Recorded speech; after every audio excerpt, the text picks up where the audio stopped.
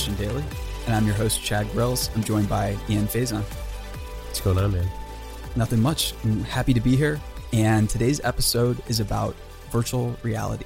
Specifically, if you've read or watched the movie Ready Player One, you might like it. We're talking about the book, about the movie, and there is a really important reason that we want to talk about virtual reality. What's that, Chad? Glad you asked. Virtual reality is a really important topic because we are all creating our own reality with our language, with our words, with our choices. But never before in history have there been so many people that are building digital worlds, digital media, and virtual worlds. And what's really crazy right now is that people are inviting us into their virtual worlds, whether it's their social media, the thing that they've created, virtual reality experience, augmented reality. There's so many different people that are marketing a different type of reality. And we all need to become proficient and practice that skill of building our own realities and questioning the nature of the realities that we're currently living in. And it's a really big challenge. It's a tough issue, but I think that we can shed some new insights into it. I agree. I think the future of virtual reality has been coming for a long time. Yeah. I mean, since whatever you name it, but we've been doing this for a long time now. And I think every year it's kind of like, oh, well, it's here, or it's almost here, it's almost here, it's almost here. And I think that there's kind of like that expectation kind of comes with a little bit of dread.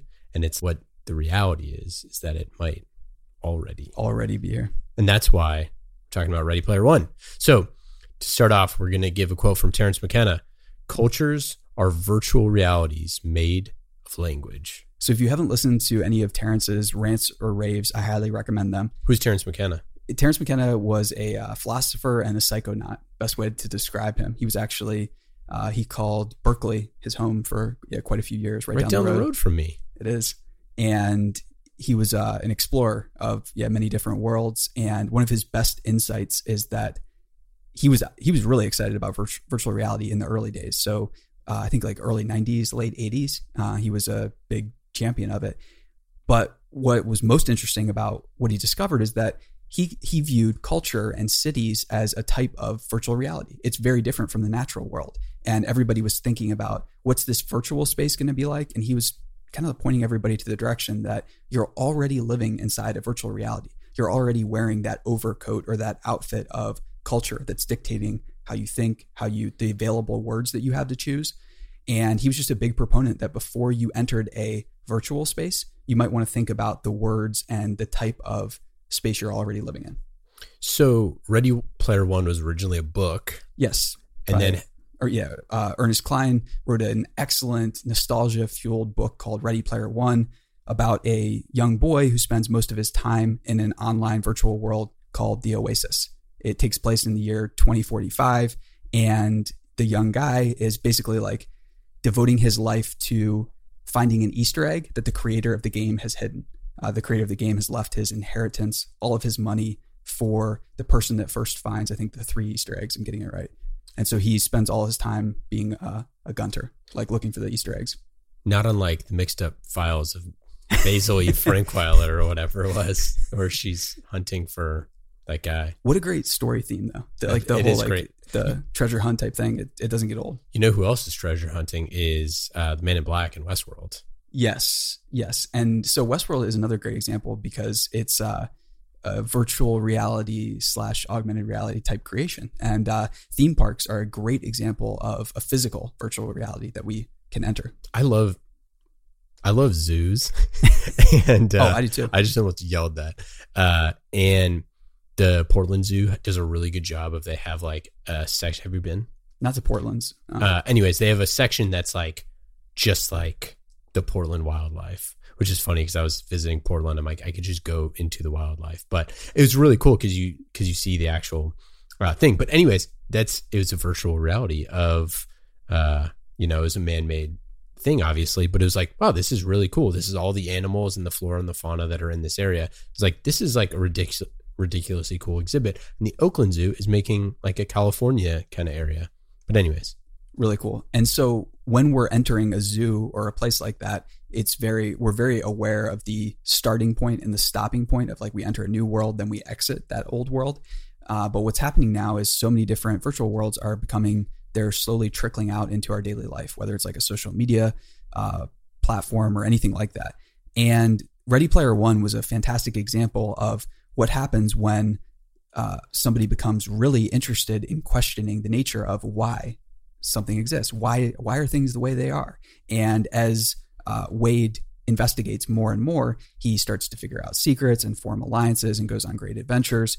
And in the end, he basically, realizes the right balance between spending time in the virtual world and spending time in the quote unquote real world. And I think that balance is something that we're all looking for. And we're looking for tips about how to enter that virtual space or the online world without losing too much of our humanity and being able to separate, to unplug, and get some respite from all that technology. Also, your muscles atrophy if you spend too much time. But if you're trying to get swole, virtual reality is not a great place to spend. That's true. So here's a quote from Steve Jobs.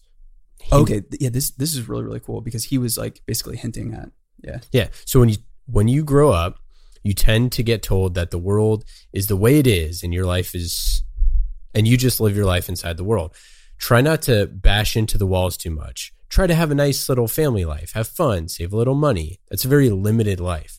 Life can be much broader once you discover one simple fact. Everything around you that you call life was made up by people who are no smarter than you, and you can change it and you can influence it. Once you learn that, you'll never be the same again. So this is a call to action to start to build your world, start to build, whether you want to consider it a virtual space or whether you want to create new barriers and new rules for your world. Start today, start doing something small. And it's by starting the process of, maybe using your language a bit differently, that you shape the space that everyone else spends time in. You can use your words to empower and invite others. And when you do, things in the room literally change. So I want to know what you think about what's it called? Like not social echo chamber, but first let's give a shout out to our presenting sponsor, Audible. Audible.com/themission. You can go there and get one free book. We're talking about Ready Player One. You could go get that. You go get that. Definitely recommend read it before you watch the movie, right? Oh, without a doubt. The movie and the book are just so different. Listen to it. I really enjoyed the movie. Spielberg did an excellent job with it, but Ernest Cline, the author of Ready Player One, did a great job. The narrator of the Audible book is a guy named Will Wheaton, who's done a number of just stellar jobs on audiobooks. So it doesn't hurt if you have a great world-class narrator. Yeah. So great. I know a great narrator sitting right next to me. He does what he can. He narrates the Story podcast. So head over to audible.com/themission and grab Ready Player One or any other book today. You can also text The Mission to 500-500 and get a free audiobook and support independent media like The Mission in the process. Okay, so how do you view this kind of echo chamber thing? Because I think this is like one of the biggest virtual realities that are around us. Is that like people love to enter and stay in for their whole life, and don't take that headset of ideology or the echo chamber off. Well, now with digital, it's like even the algorithm wants you to be in the echo chamber. So like the Facebook's algorithm, well, that's what's so disturbing is all of these platforms are rewarding and they're really hungry for people who stay in one certain type of demographic or marketing vertical for their whole life. Well, and so what's also crazy about that is like, and I hear this sometimes, we're like, man, I see The Mission all the time on Twitter. And I'm like, great, thank you, because that's how you can find our stuff at the Mission HQ. But but I think that it's like one of those things where like, wait, why does the algorithm show them that much of our stuff or whatever? Because the algorithms only show generally between like 5 and 15% of your different followers and all that sort of stuff. But the idea is like, how are certain people that you've engaged with that you continually see their stuff all the time? And if you notice, you follow someone on Facebook or Twitter, and I do not have the stats to back this up, but it's, you can just check it. If you follow someone brand new and then you like a few of their tweets or a few of their posts or whatever, you'll start to see their stuff instantaneously showing up in your newsfeed more and more and more. And it favors that sort of thing of like, once you follow someone, it wants you to be like, oh, here is that person, to start getting their stuff. That is a virtual reality that is created by you with pretty limited understanding of like what actually are going into the inputs of that. Yeah. And it's shaping everything potentially. That like if you're seeing something and if you're encountering it and spending time there, it's going to shape how you interact with everybody else, all the decisions you make throughout the day. And it's really hard as individuals. And, you know, we don't have like the massive resource of like really large corporations behind us. So it's very hard as individuals to realize and run basically like split tests on how things go when we either are engaging in that or when they're not, especially because these things are so highly addictive. But Chad, yes. Do you ever question the nature of your reality? I do. I think it's a really fun thought experiment. And whether it's, you know, Anthony Hopkins or, Have you found the center of the maze? Dolores. So Westworld, what a fantastic example of something that's coming down the pike. And it's just a powerful thought experiment of presenting what's coming. And now we're all in a position where we can choose, because there are plenty of people that would like a Westworld to exist. Want to do this? Want me to do this really sweet quote from Ernest Cline about why he created it? Oh, yes. Yeah, because this is a great segue into why I love Ready Player One so much. So okay. Yeah, let's do it. So Ernest Cline said, "I created the Oasis because I never felt at home in the real world. I didn't know how to connect with the people there. I was afraid for all of my life, right up until I knew it was ending. That's when I realized, as terrifying and painful as reality can be, it's the only place where you can find true happiness, because reality is real." And so this quote just reminds me of my own experiences when I look back at my younger life and realizing that I had literally isolated myself in pretty much a virtual world where I was protecting myself from challenges and imaginary struggles that I never even like really faced. They never even came about. And it was basically just a fear of the unknown that kept me in a very limited and a very small space. So I love this quote because it's by the author, obviously by Ernest Cline, but he's, I believe it is the creator of Oasis, is reflecting on his own life, why he created the virtual world in the first place. And he's just coming to the conclusion that, yeah, the real world was too hard. So he invented a virtual world and fake world to live in.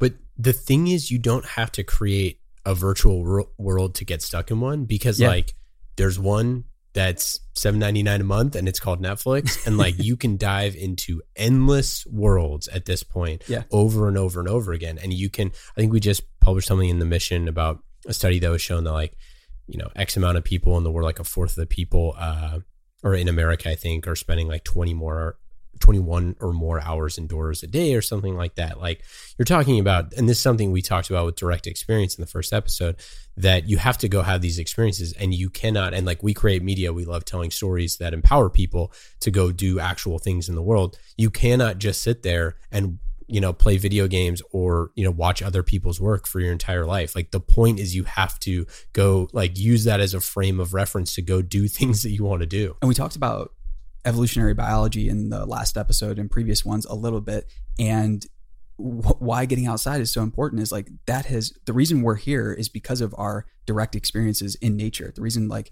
we can tolerate sunlight and all the radioactive craziness that we go through on a daily basis, we've learned to survive through it, but that's what's helped us evolve. That's what has spurred mutations and randomness and novelty and stuff like that happens outside of the house in the real world. And it's a great teaser for next episode, because we're going to be talking about one of the benefits of being outside in general next episode. Yes. So the thing I want to leave everyone with is, what is the nature of your reality? What type of world are you building? What type of virtual worlds do you live in? Do you travel through? And ultimately, what type of real world do you want to build? I love it. Thanks so much, everyone. See you guys.